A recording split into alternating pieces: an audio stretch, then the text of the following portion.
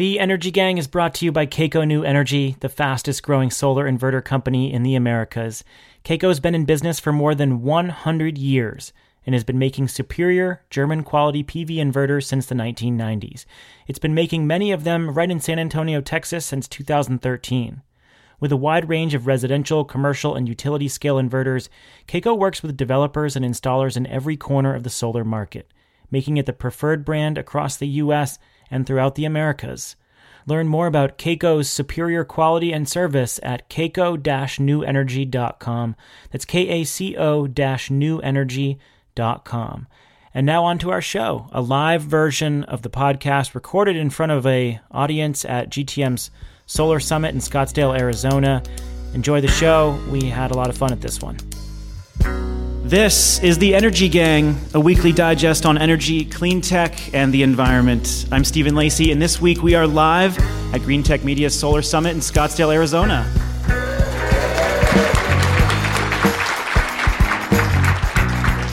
This week, is California the new Germany?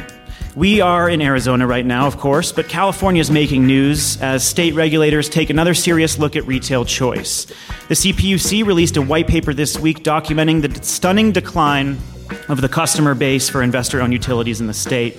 Meanwhile, California is facing more and more curtailments, negative electricity pricing, and on top of it all, a solar eclipse coming up in August. So what can we learn about market design from the nation's solar leader?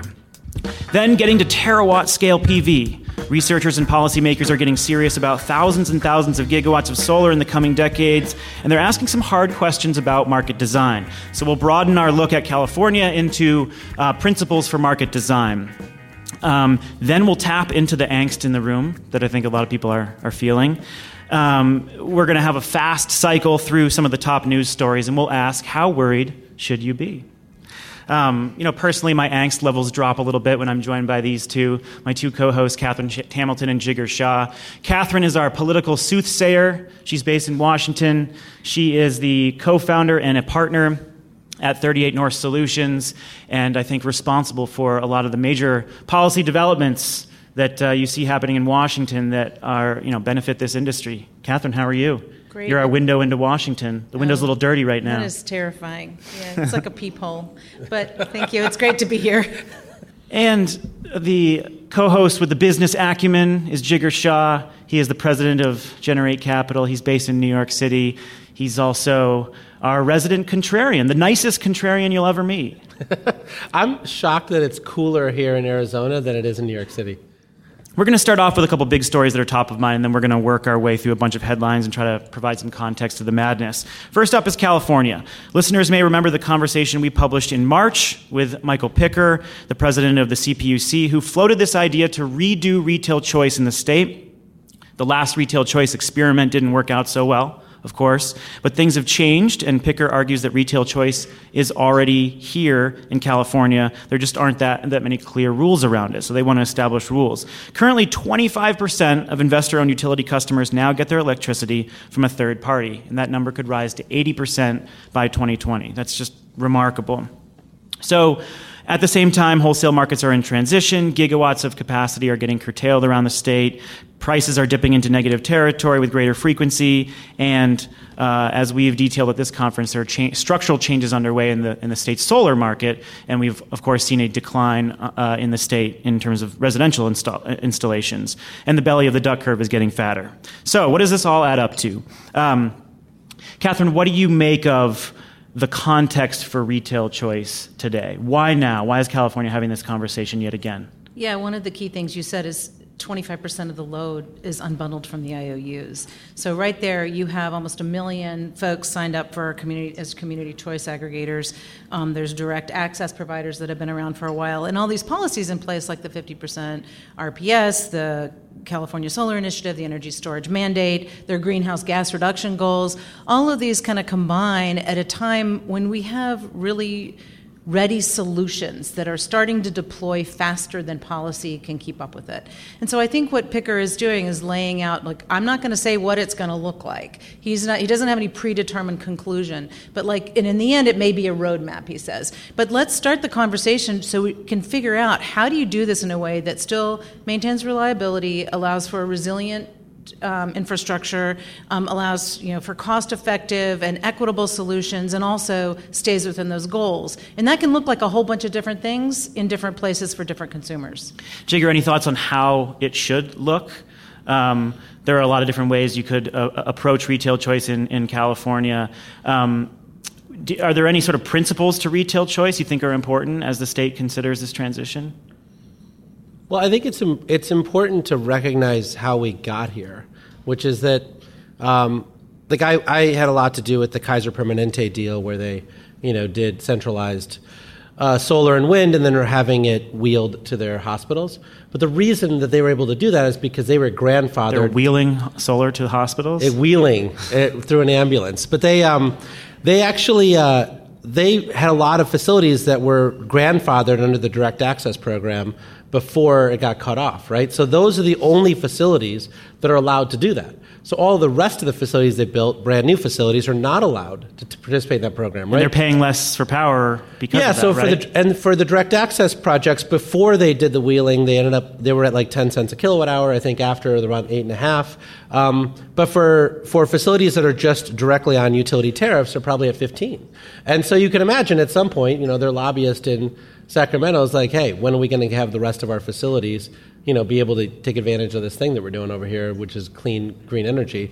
And what it's leading to is a tremendous amount of support for these community choice aggregation folks, right? Marin County, Sonoma, others who are all saying, yeah, we'd love to secede from the union and basically create our own sort of community choice aggregation, where now we have a board and we have the ability to say we want to be 100% clean energy if we want to. And there's problems with them doing it because they don't really have great credit. And so figuring out how the PPA gets funded and all that stuff has been difficult. But my sense is that Picker was just responding to the politics of the fact that everyone is calling him saying, I want to leave my utility. Why does my neighbor have the ability to leave the utility? He's part of the 25%. I'm actually not part of the 25%, and I want in on that action. And so I don't know how they get there. If everyone in the state is allowed to drop their utility prices from 15 to 9, that's a huge amount of money that gets sucked out of the system, right? The utilities, it's important to note the utilities are fine. California has created some sort of communistic regime by the fact that the utilities are always fine, right? They're unbundled, they have whatever, energy efficiency doesn't bother them, nothing bothers them. They have this protected status, a la Hal Harvey and his crazy maniacal strategies. And so the utilities are sort of we're supposed to be incentivized to help, but I don't know that we want to because we don't really want to. And so they're in this weird place. So I don't actually think Michael knows what he wants to do. I think he's just I'm getting a bunch of pressure, so I probably should say something, and now let's start a process. Yeah, to be fair, and that process will begin officially this week. And the white paper really was about laying out questions. Yeah, poorly written white paper, but yeah. A lot of good questions, though. Yeah, but I'm just saying, how do you better serve low-income Travis customers? Bradford's Columbia University status here. Yeah, Clean Energy Group just released a study on, how do we serve low-income customers with solar in California, and their conclusion is we need more energy storage. And I think really what we need to do is look at a whole lot of integrated solutions. So you're not just I'm a big storage booster, but we also need to look at demand response, advanced energy management, all these other tools and technologies, smart inverters that need to be looked at a little more holistically when we're doing planning out there. And I think that's where this conversation will get us. Yeah, but isn't California doing that already, right? So how is this process different from that? Well, it's we don't know because this process isn't defined. It doesn't exist yet. It's just a poorly written white paper. Yeah. But I think that the diversity of areas in which California has moved because of this freeze on direct access has caused a lot of people angst because they want it to be more controlled. And it hasn't been controlled, and so they're sort of saying, wait a second, let's bring it back a framework by which we characterize what CCAs are supposed to be, for instance, right? I mean, it's entirely possible that Marin County or Sonoma or others actually become more local and say, you know what, even though we could save money by being part of a greater whole, we don't want to be part of a greater whole. So we're all going to agree to basically put up $200 million and become one big fat microgrid for Marin County because we kind of want to, right? And I think that Picker and others don't want that to happen without some sort of planning and framework occurring. Right, and so really important stat from that white paper. There are almost 1 million people who are now part of CCAs in California, which is quite striking. And there's like another 20 that are on the docket. I mean, Right. there's so much money going into CCA formation right now. The question is, if you have all these CCAs and you let them do what they want, how are they a part of California's resource adequacy requirements, right? What is their responsibility for ensuring that their procurement benefits the larger grid? Should there be a responsibility, and how do you weigh those as a regulator? And I think that's one of the big questions that they're asking. Do you let these cities just go out on their own, or do they have to be a part of these broader resource adequacy questions and paying for the upkeep of the grid for everyone's benefit? And that's in a lot of ways the ISO question, not just the utility question. So it's how does the ISO work within this structure, and whatever the structure ends up being. And I mean, that's a big conversation that's happening right now on a federal level, is how do the ISOs deal with markets? And California is slightly different from PJM, from other ones. And I think that remains to be seen. And is the ISO going to grow? So we're going to be able to bring in technologies from the neighboring states and really all be able to participate in a larger market. That is kind of out there too, given that a lot of these consumers are being more disaggregated. Yeah. I think there's two ways I would interject there. One is that the CCAs are basically dumbed down municipal utilities, right? They don't really have the responsibility to control the wires. That's still PG&E or a CE or whatever. They're really just sort of one big aggregation pool with sort of opt-out qualities around aggregating them up and then negotiating on their behalf for electricity. And because of the permanence of them, they can actually sign power purchase agreements to have local resources being built, right? So I don't think they're actually signing up to take on the responsibility on resource adequacy. That term, though, has become quite loaded, and I would say that even in New York, there's a big conversation happening around whether utility companies are even good at it. That what's happening is that there's a conversation being had. You think they should get rid of the requirement? Well, I mean, there's a conversation happening around whether we should get rid of that requirement, because utility companies are using it as a crutch for undereducated politicians to say, like, we need another $5 billion because otherwise we're going to have rolling blackouts. And the politicians saying, well, if you really think you need it, then maybe we have to do it. And all the companies coming to your Grid Edge conference or other things are saying, actually, we can do it for $500 million. But the utility is saying, well, we don't make enough money at $500 million. And so there's this When you say that on. we can do it for $500 million, what are you referring to? Like, what kind of alternative solutions are you referring to? Well, like the non-wires alternatives? Well, first, I think what we're saying is that the utility company believes that they need like N+2 reliability, so that if like multiple events occur on the grid, that they can continue to provide reliable power. What we're finding is that the way in which they're doing it still has a 1970s flavor to it, and that 1970s flavor is really expensive. Labor costs are up, steel costs are up, cement costs are up, whatever. And so instead of doing it that way, finding out what the pain points are in the system, whether it's 50 hours worth of peak demand or whatever it is, and actually addressing that, whether it's demand response or load control or permanent upgrades using energy efficiency. All of these technologies that have been around for a long time, and sensors are now practically free, so you can do it much more cost effectively than you could 10 years ago. And we've been faced with this sort of death by pilot, where SDG&E has had a pilot on this, and SCE's had a pilot on this, and others, but they're not actually using these resources in a way that's systematically providing 6 nines reliability for the grid. And they will soon have to.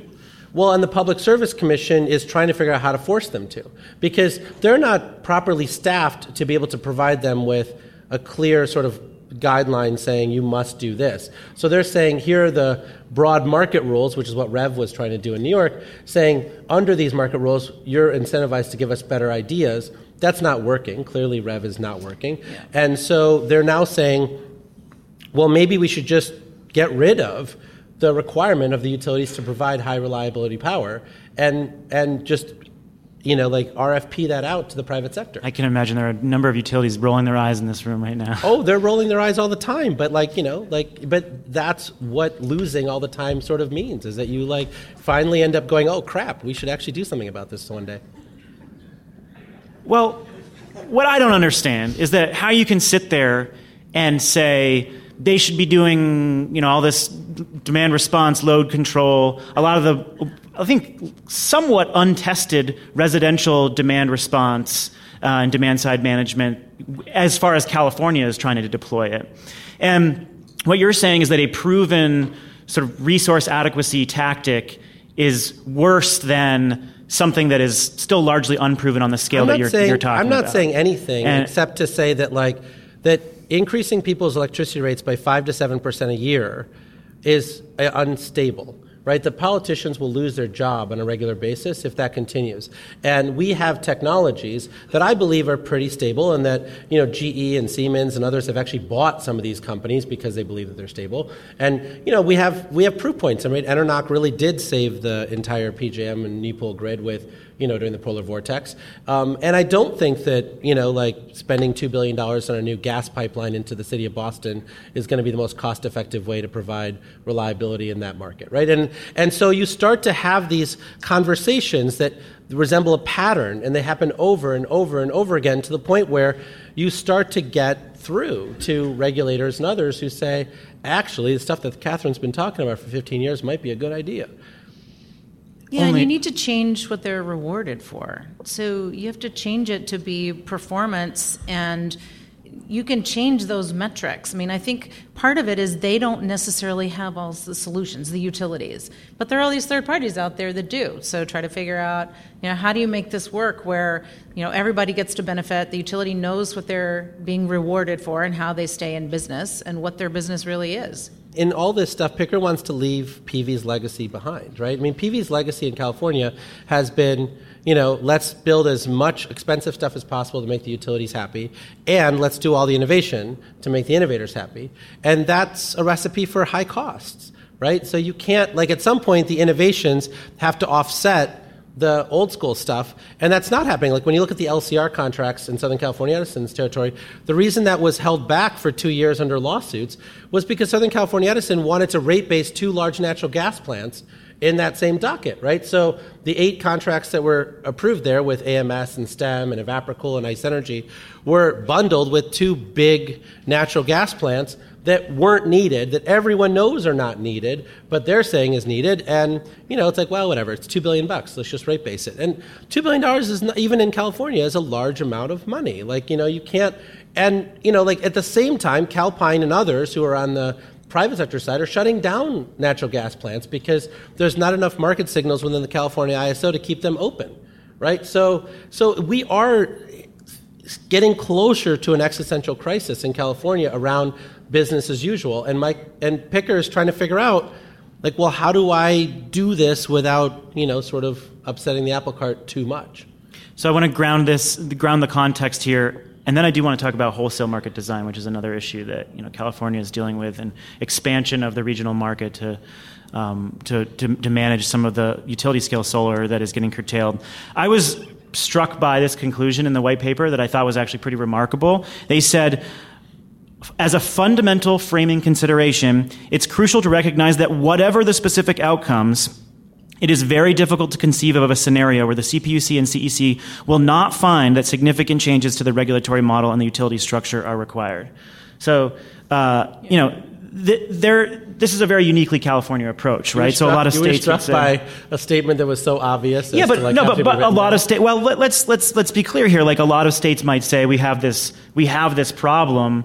How do you slow growth, not how do you accelerate it? And that's a unique California approach to sort of proactively managing a problem, that, as you say, an existential crisis for California's grid. Well, I do think that that's a unique approach. Look, I mean, I love California, and I've certainly made a lot of my money in California, so I thank them for that. But I think that the notion that California has come to this through leadership is crazy, right? I mean, California basically has been the poster child of what not to do on the regulatory side, right? They're great on innovation, they're great on all sorts of stuff, but on the regulatory side, New York was forced to come up with its own model because California refused to do so. But we have no idea how New York's model is even going to work. And it hasn't worked. I mean, so how can you call it a success? I'm fully admitting that it hasn't worked yet, but I just think that California has has pushed off this decision for a very long time. And they said, well, we're going to do unbundling, and we're going to do this, and we're going to do that. And now they're faced with the fact that, like Kaiser Permanente or Walmart or others actually have the ability to bypass the utility altogether, right? That they actually have the ability to just build solar in the middle of the desert and wind and actually just like wheel it to them. And that all of the essential functions of the utility are becoming less and less essential to the point where they're actually dismantling the purpose for the utility to be there, right? If they don't quickly put in a new regulatory regime by which the utility becomes buttressed again, it's entirely possible that California will just have to merge everything together into one big sort of reliability organization, and they just merge PG&E, SDG&E, and everybody else together into one company with the California ISO and say, we are now basically just a reliability organization, and everyone can do whatever the hell they want, right? I mean, and that's where we're headed. If everybody becomes a CCA and they start having their own financial ability to sign PPAs and other things, then what is the utility left to do except, to basically serve the poor and the elderly? Right, but this is a new phenomenon. It's planning for this 5 years ago is completely different than talking about it now. They could have predicted this 5 years ago. We're all talking about it on the Energy Gang 4 years ago.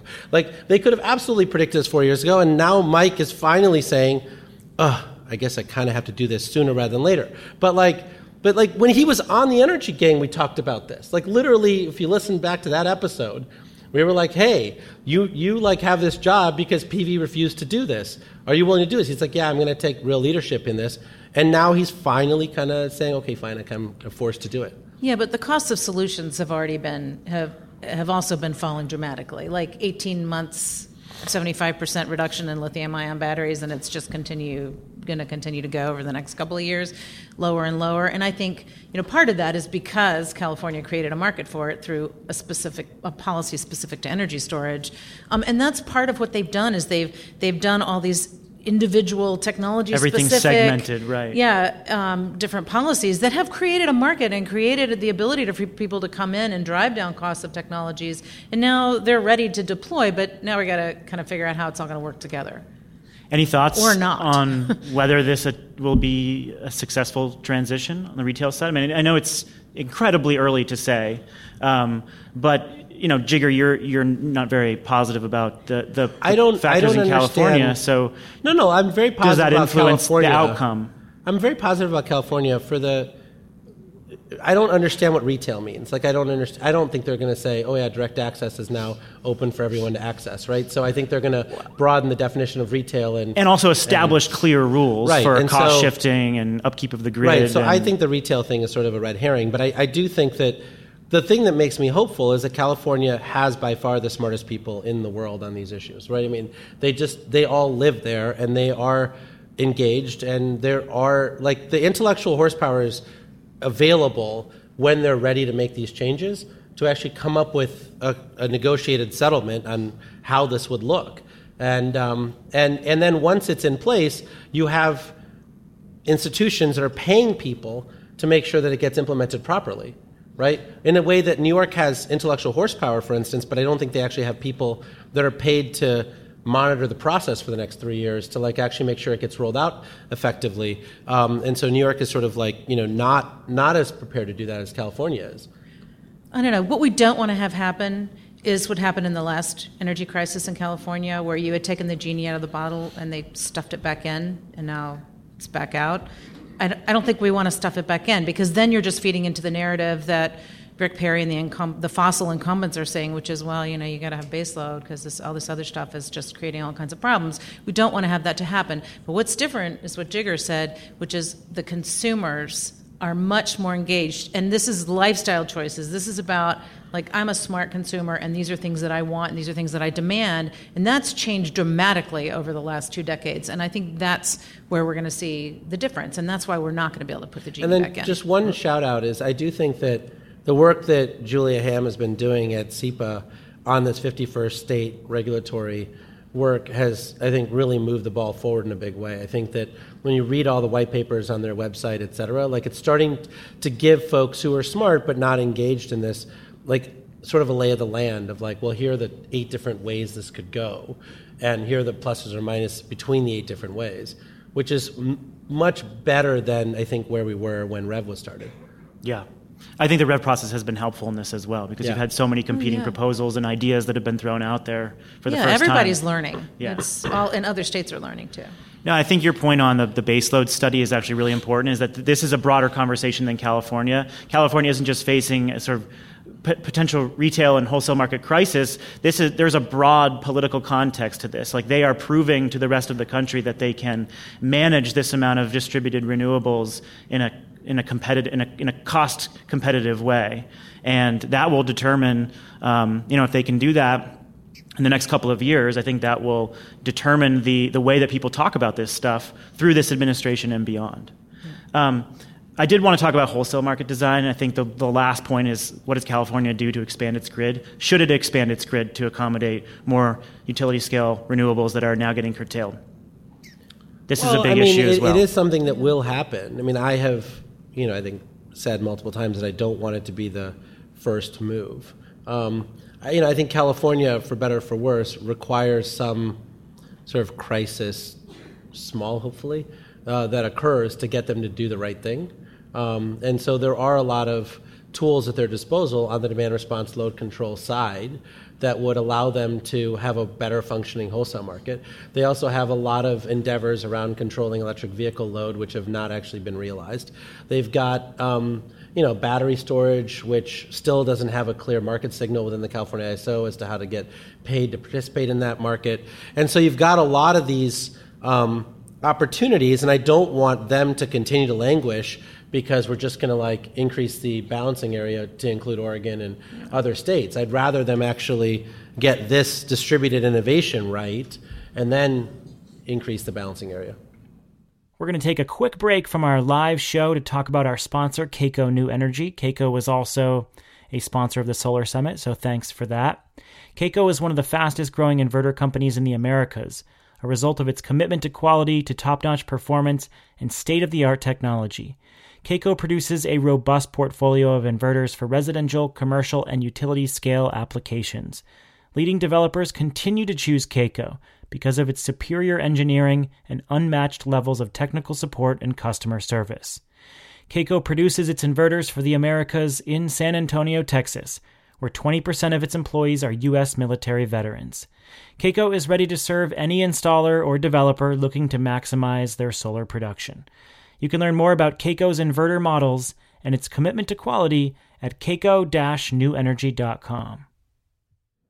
All right, well, I think it's time to move on. So we're going to talk about PV at the terawatt scale and maybe apply some of these lessons in California to the country as a whole, and the market design broadly in countries around the world. So the situation in California is forcing a lot of people to think deeply about the future of electricity market design, and with a global terawatt scale solar market looming right ahead of us, the hard choices that a few states and countries are making will be made all over the world. So at this conference, we're largely focused on the here and now, right? What's going to impact your business right now? But it's helpful to expand our thinking to imagine what happens when you get to, say, 20% global electricity generation from PV in the next couple of decades. We're seeing more and more research and planning on this front.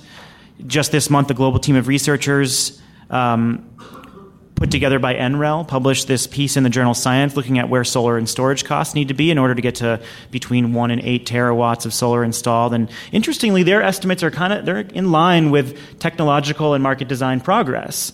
The investment bank UBS recently put out a report saying that solar would be the default resource in most countries around the world in the coming decade.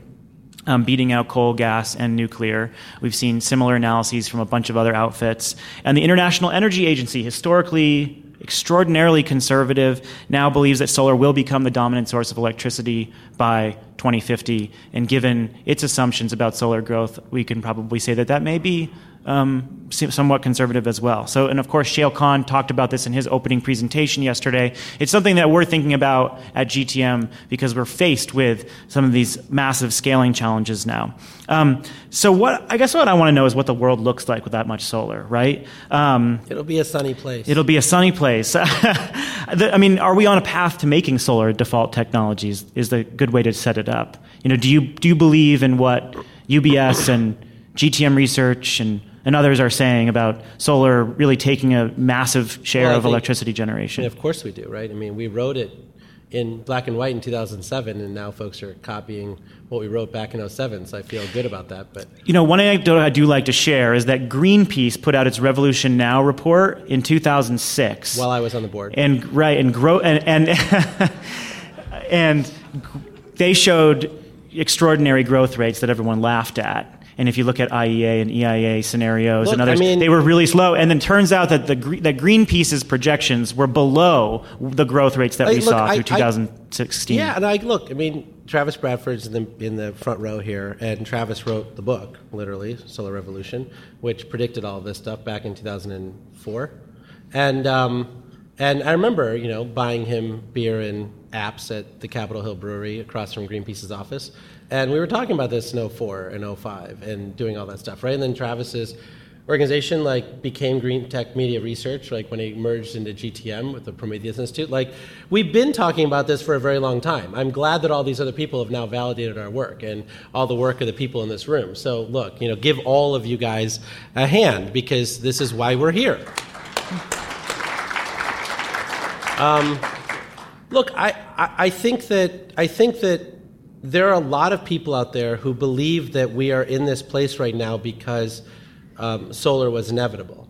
And solar clearly had certain, benefits around capturing the imagination and having a lot of folks who were rooting for it. But it wasn't inevitable, right? There was a lot of work that we all did in business model innovation, financial innovation, policy innovation. We did a lot of work on R&D, technology. And I think when you look at the exhibition here at this summit, there's a lot of enabling technologies around reducing soft costs and sales and engineering and all of those things. And I think that's why we're here. And I think that the countries around the world who are deploying this stuff at scale, whether it's China or India or others, are absolutely using U.S. technology, right, that's being shared with them to be able to integrate solar into their grids, to be able to figure out how the policy mechanisms can best work to attract billion-dollar scale money from international institutions, to be able to come into there, whether it's from OPIC or EXIM. And so I just think that I'm very proud of the fact that this group has actually come together and validated our industry's work.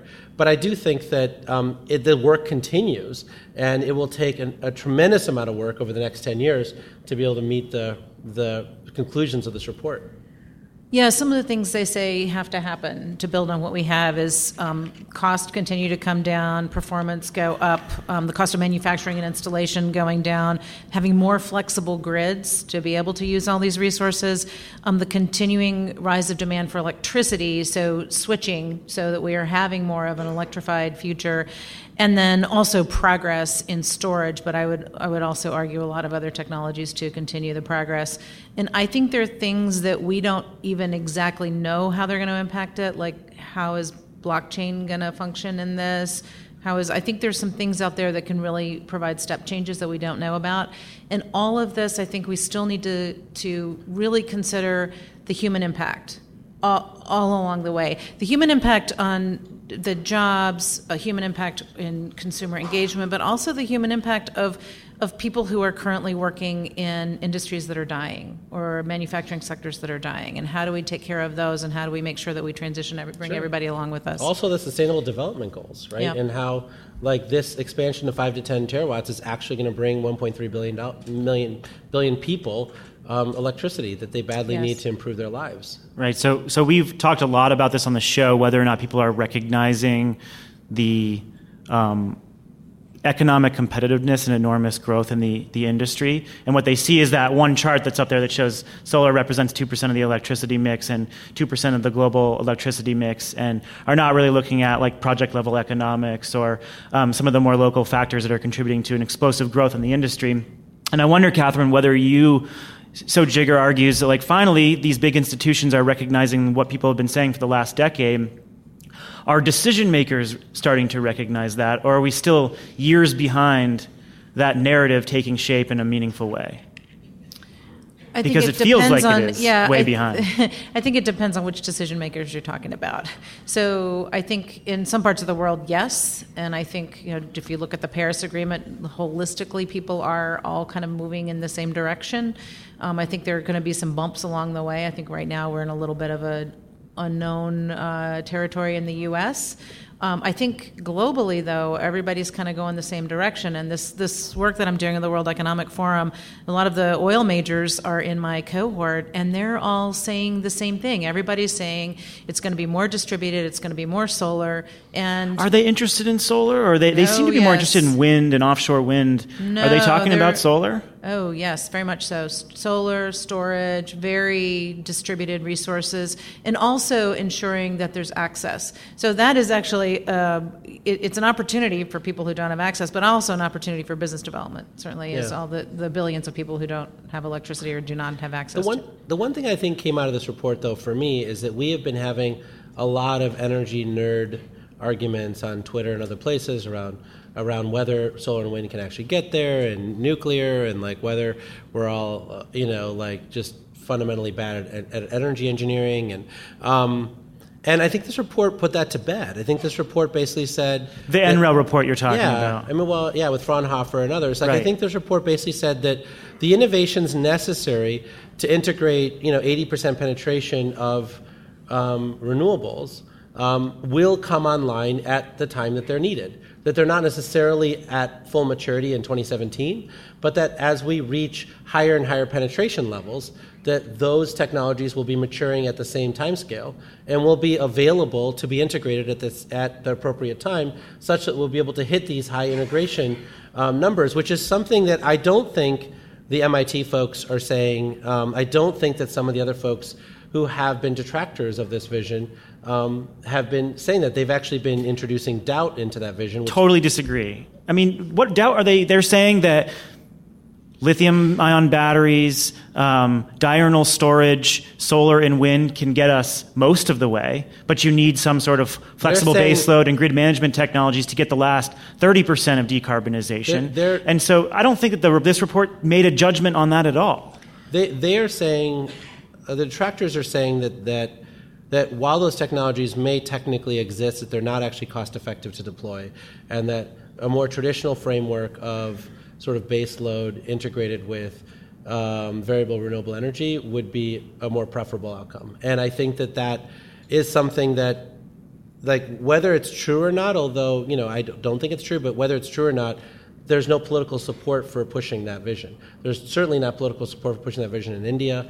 I don't think there's any support for pushing that vision in Brazil. Now that you've had so many challenges with Areva and EDF, I don't think you see a lot of support for that vision in Europe. And so I do think that NREL and Fraunhofer are basically saying that this vision of having a more familiar-looking grid that's decarbonized from the 1970s is not something that we're on track to reaching. In fact, we're on track to reaching 5 to 10 terawatts of solar, which will then be paired with wind, which will then be paired with these technical solutions, and will actually get us to high penetrations of renewables. And I think it's important for us to say that emphatically so we can get to the business of figuring out the policy hurdles and the finance hurdles and all the other stuff that we need to support that vision. I mean, you're kind of assuming this rational approach to market design and policy, that somehow that because these technologies are ready to go, that they'll scale up accordingly with costs. Nothing about my life. Look at California. We just had a conversation about the mess in California. So whether or not the technologies are ready, like, we have to have smart policy design. They didn't make a judgment on how the market design itself. So if these technologies are ready, you can still have a super messy market, and you can do it the wrong way. It's not about being messy. Nothing about my life or this industry's trajectory has been rational. So, I don't think that there's a presumption of rationality. What I'm saying is that this introduction of doubt around whether the technologies are really ready to support this high penetration framework causes us to have to do 10 times the amount of work on our side to overcome that doubt, to be able to win in these public service commissions and in these planning documents. It's not it would be far better for us to be able to settle this issue on the technical side so that we can get to work on focusing on how do you deal with inequity issues, how do you deal with like some of the other things that we have to do to get UBS not only to write reports but actually inject a bunch of money. And so I think that it'd be better if we can just settle this as opposed to continue to argue the technical stuff, right? And then we never really get to these other pieces because the other pieces only come from those parties when they believe the technical pieces are settled. I mean, there are some things that we're leaving out here. We're kind of we're talking about real-time balancing, day-to-day balancing.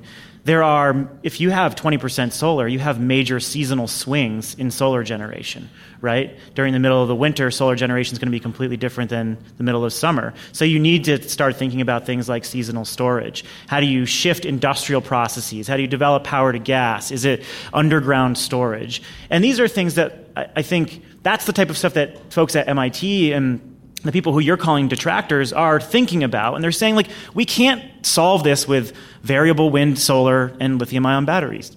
We just can't do it. We can do a lot of it, but we can't do all of it. But why would you need to prescribe that? Why don't you just say, we need these type of characteristics and this type of performance, and come and bring your solutions and make the market actually competitive and let people come and bring their solutions within certain parameters, but not be prescriptive about what you put out there. You could combine wind and solar and a bunch of other stuff too, but it doesn't mean that you have to tell people that's what you need. That's the hope, right? But California was being prescriptive. California, one of the original bills that was proposed was 100% renewable energy, right? You're being prescriptive about the types of technologies you want on the grid, and you don't want that. I'm not worried about that piece of it. I mean, California's been prescriptive around what technologies get SGIP rebates, right? That's the more prescriptive part of California. I think that I'll give you an example of what I think Catherine's saying that is not happening. So Walmart has decided that they're going to convert all of their forklifts at their distribution centers into fuel cells, right? Amazon just announced a $600 million deal with Plug Power to do the same thing. Those fuel cells are getting hydrogen from hydrogen that's getting delivered to the site from Praxair, right? Instead of actually doing that, if they actually just had an electrolyzer on site that actually just converted water or something like that into hydrogen, and they just did it every time wholesale prices became negative or low, they said, great, we're going to make hydrogen, right, on site. The cost of actually storing hydrogen at their facility is practically zero. Whether the tank is this big or it's that big doesn't matter. And they can do that. But there is no price signal by which they can get paid to do that. They have no access to wholesale power via the wholesale power markets to do that, right? And so all of these technologies, whether it's that specific one I just mentioned or the other 50 that I didn't mention, don't really have the right to complete their vision, right? And the same thing's true with electric vehicles, electric buses, electric garbage trucks, all of these technologies that frankly are being deployed at scale in China but aren't being deployed at scale in California, don't really have a process by which to be done, right? And so that to me is the part that I'm frustrated by, because instead we're arguing about whether solar and wind should be scaled up versus natural gas fast ramp, facilities or whatever it is, as opposed to arguing about how we actually have this competition around the integration services, which is what Catherine's talking about. And how can you monetize all those stacked values? We got to get into the third topic here, which is a roundup of some of the news stories that we're following here. And I want to help people understand how they should feel about some of the uncertain news. And so I think we've talked a lot about, yesterday we talked a lot about the trade case, and I think we got some great information from John Smirno and Sia. But I do want to start with that. So let's kind of go down rapid fire here. Catherine, how worried about the trade case should we be? Worried? No, I was really glad to hear both John and Abby yesterday talking about this, and Sia really stepping up and making sure that we're protecting the industry, because that's really important. I mean, I hope they don't take it up. I'm not a trade expert, but I definitely think it's something that we need to invest in and make sure we stand up for the industry. Jigger? We're not on track to solving this Geneva thing. And so for those of you in the room who have something that you can contribute to trying to figure out how to solve it, we desperately need you. This deal is going to come down to the next 3 weeks, and we're not even close to figuring it out. Tax reform and a change in tax policy. How worried should people be? I always say, Ahab, sharpen your spear. The white whale is coming soon. It's like tax reform, really. We may get a corporate tax cut. That may be true. I'm hearing there may be some appetite of doing a little bit of repatriation in exchange for some infrastructure funds and infrastructure, some kind of a tax credit. That would be really fun to work on. That's what I think of as an opportunity. I think as far as the tax credits go, I think people do not want to raise that issue again. Everything I'm hearing, even from the chairman of Ways and Means, is like, you guys were done. As Abby said, we were already reformed. Why unreform us? That's a good line, too. Yeah, we're already we've been tax reformed. We have. I think the 10% in perpetuity, if they really want to kind of nickel and dime, that may be something they'd go after. But I haven't heard any of that talk in various serious terms. So I think that is less of a concern than just the general, what is the general tax structure going to be like? 2 words, special prosecutor. Jigger, the decline in growth in the solar industry, and more specifically the residential solar industry.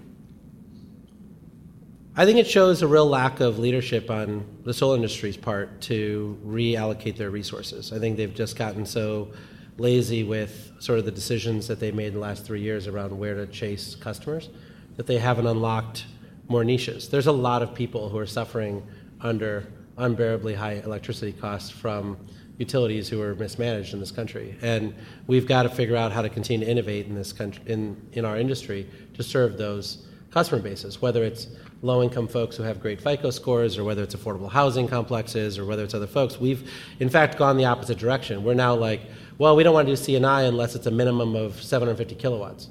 Like, when did that happen? How do we get to being an industry who doesn't want to deal with 50 to 100 kilowatt churches or 200 kilowatts on like reasonably sized rooftops? Like, suddenly all of those projects are persona non grata, and like those are all growth opportunities, as Nicole Litvak has shown through her work and others. And so I think that if we have a growth problem in this country, it's because we have a leadership problem within our industry around reallocating sales resources towards customers who are in more pain than the ones that they've been chasing the last few years. Catherine, Rick Perry's baseload study. So I'm not as worried about that as the trade case, but I am still worried about it. I think it's one of those things that creates a bunch of it asks the wrong questions, it creates a bunch of false narratives about baseload. It drives people apart. It's going to come up. We know what the conclusions are basically going to be. And it's just a drip, drip, drip. And the next thing you know, you got the Grand Canyon. I mean, I think we need to really push back hard. We need to make sure that we have the facts ready to go and the right bibliography is ready for people to see so that this doesn't trickle down into FERC and into Congress and EPA because they're kind of all on the same page about what they want to do and the fossil plants that they want to prop up. At the same time, DOE is doing a flexibility workshop in July, and I know a bunch of people submitted abstracts to present there, and they're going to do a report on flexible resources, so that's good. I think maybe that the people who are writing the baseload report are less aware of that effort that was already ongoing, but I'm a little worried about it. Jigger, actually do go baseload study first. Do you care? No, it's not a defined term. It is a term that exists, though. You have said that it doesn't exist. There is a textbook from 2002. A listener sent us a textbook with the term baseload in it. I'd like to get rid of it, though. I'd like to get rid of the term. Baseload doesn't, it literally is not a defined term. Like, I mean, in general, natural gas generators and coal power plants have so many unplanned outages that they're not actually the reliable generators everybody think they are. And so there's all sorts of planning that has to be done around having backups and this and that and whatever else. And so I'm tired of folks with this false narrative around these technologies are, foundational technologies that really are the backbone of the grid, and these other ones are not, and that's just all horseshit. California's solar eclipse. How worried should we be? I think it's a great teaching moment. We should all have those things where we little paper things we made in third Everybody grade. goes outside with their little... We're we could look straight at it. I think it would be fun. Look, they're going to lose 80 megawatts a minute, something like that. I can't remember what the number is, but it's a lot. It's a lot. And then ramp up 90. Germany handled it, right? Yeah. So yeah, I certainly don't think it's going to be a problem this time around, and I think in the future it could be mitigated by having greater coordination with Bonneville Power Administration. I mean, they've got the corridor between British Columbia and California for hydropower is gigantic, and the fact that Bonneville Power Administration refuses to have any sort of rational conversations around how to use the great hydro battery to provide balancing with California is ridiculous. And so I'm hoping that the curtailment in California in the next 12 months will force solar owners, to actually pay somebody instead of sitting back on their heels to create an actual working group to solve this politically. This really just requires the two senators from Washington and Oregon to threaten the Bonneville Power Administrator's job and say, look, if you don't figure this out and don't stop spreading misinformation, we're going to replace you. And then when he's like, oh, actually, no, I want to keep my job.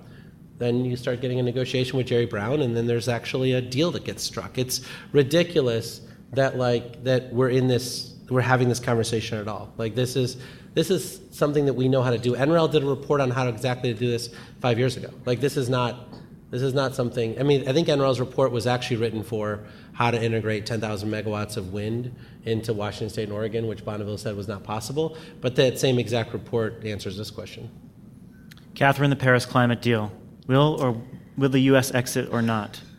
So, I mean, if you're really trying to be rational, you would say it would be completely foolish.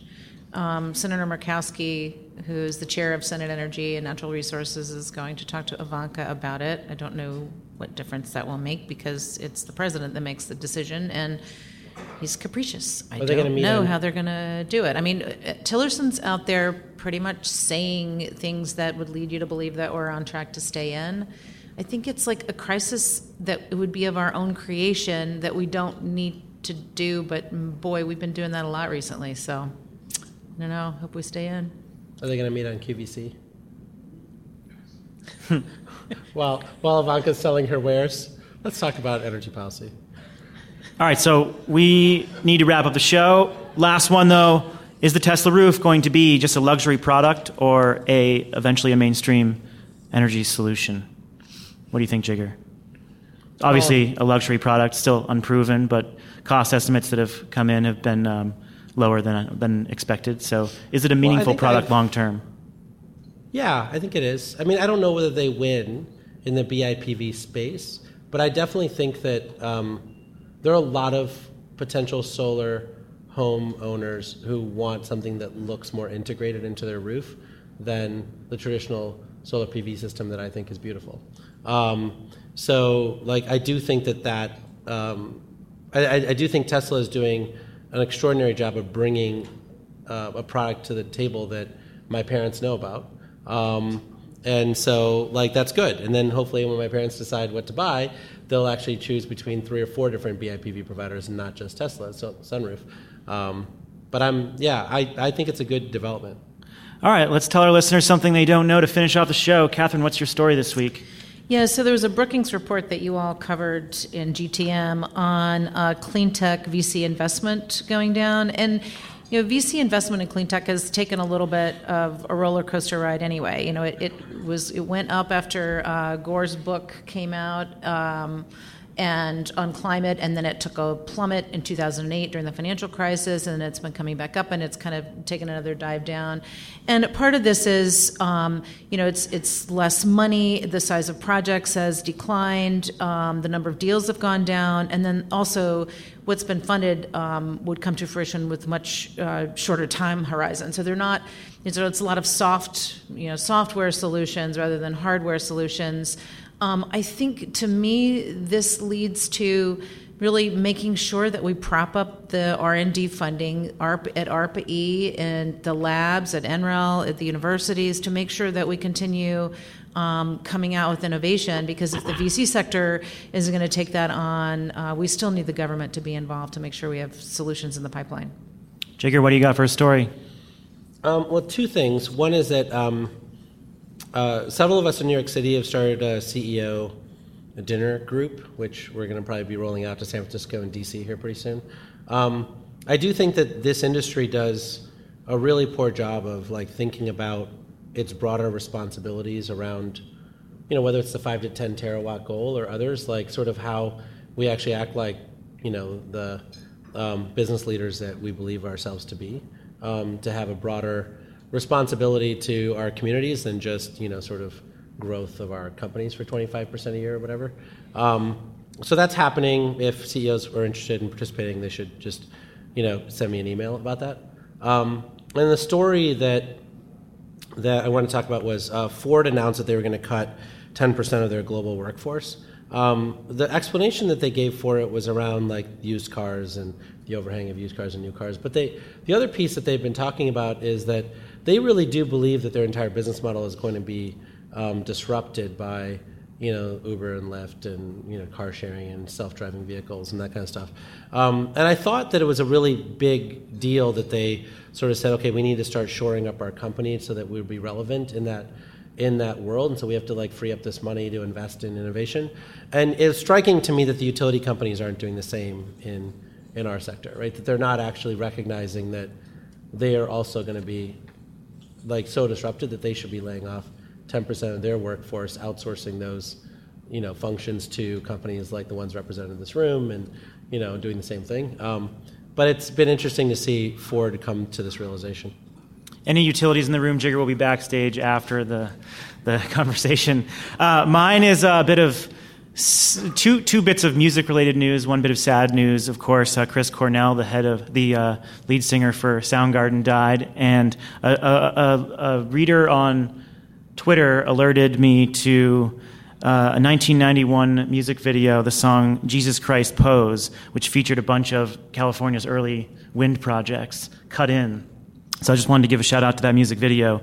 And adding to that, the band Raptor Command, which is the Elon Musk themed heavy metal group, is out with a new single. So in one of our recent live shows, we talked about their hit single, Elon, A Champion for Humanity. And their new single is called Fusion Reactor in the Sky. And they describe it as a loud and proud salute to Elon's tireless efforts in transitioning the world to sustainable energy, specifically with Solar City and Tesla Energy. So relevant to this crowd. You can go check it out. That's the show, folks.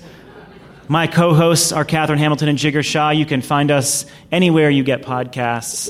And, of course, we have all our back episodes on greentechmedia.com. And to our listeners here and out there, you can always contact us with your story ideas. We're at podcasts@greentechmedia.com. Check out our other podcast that I do with Shail Khan called The Interchange.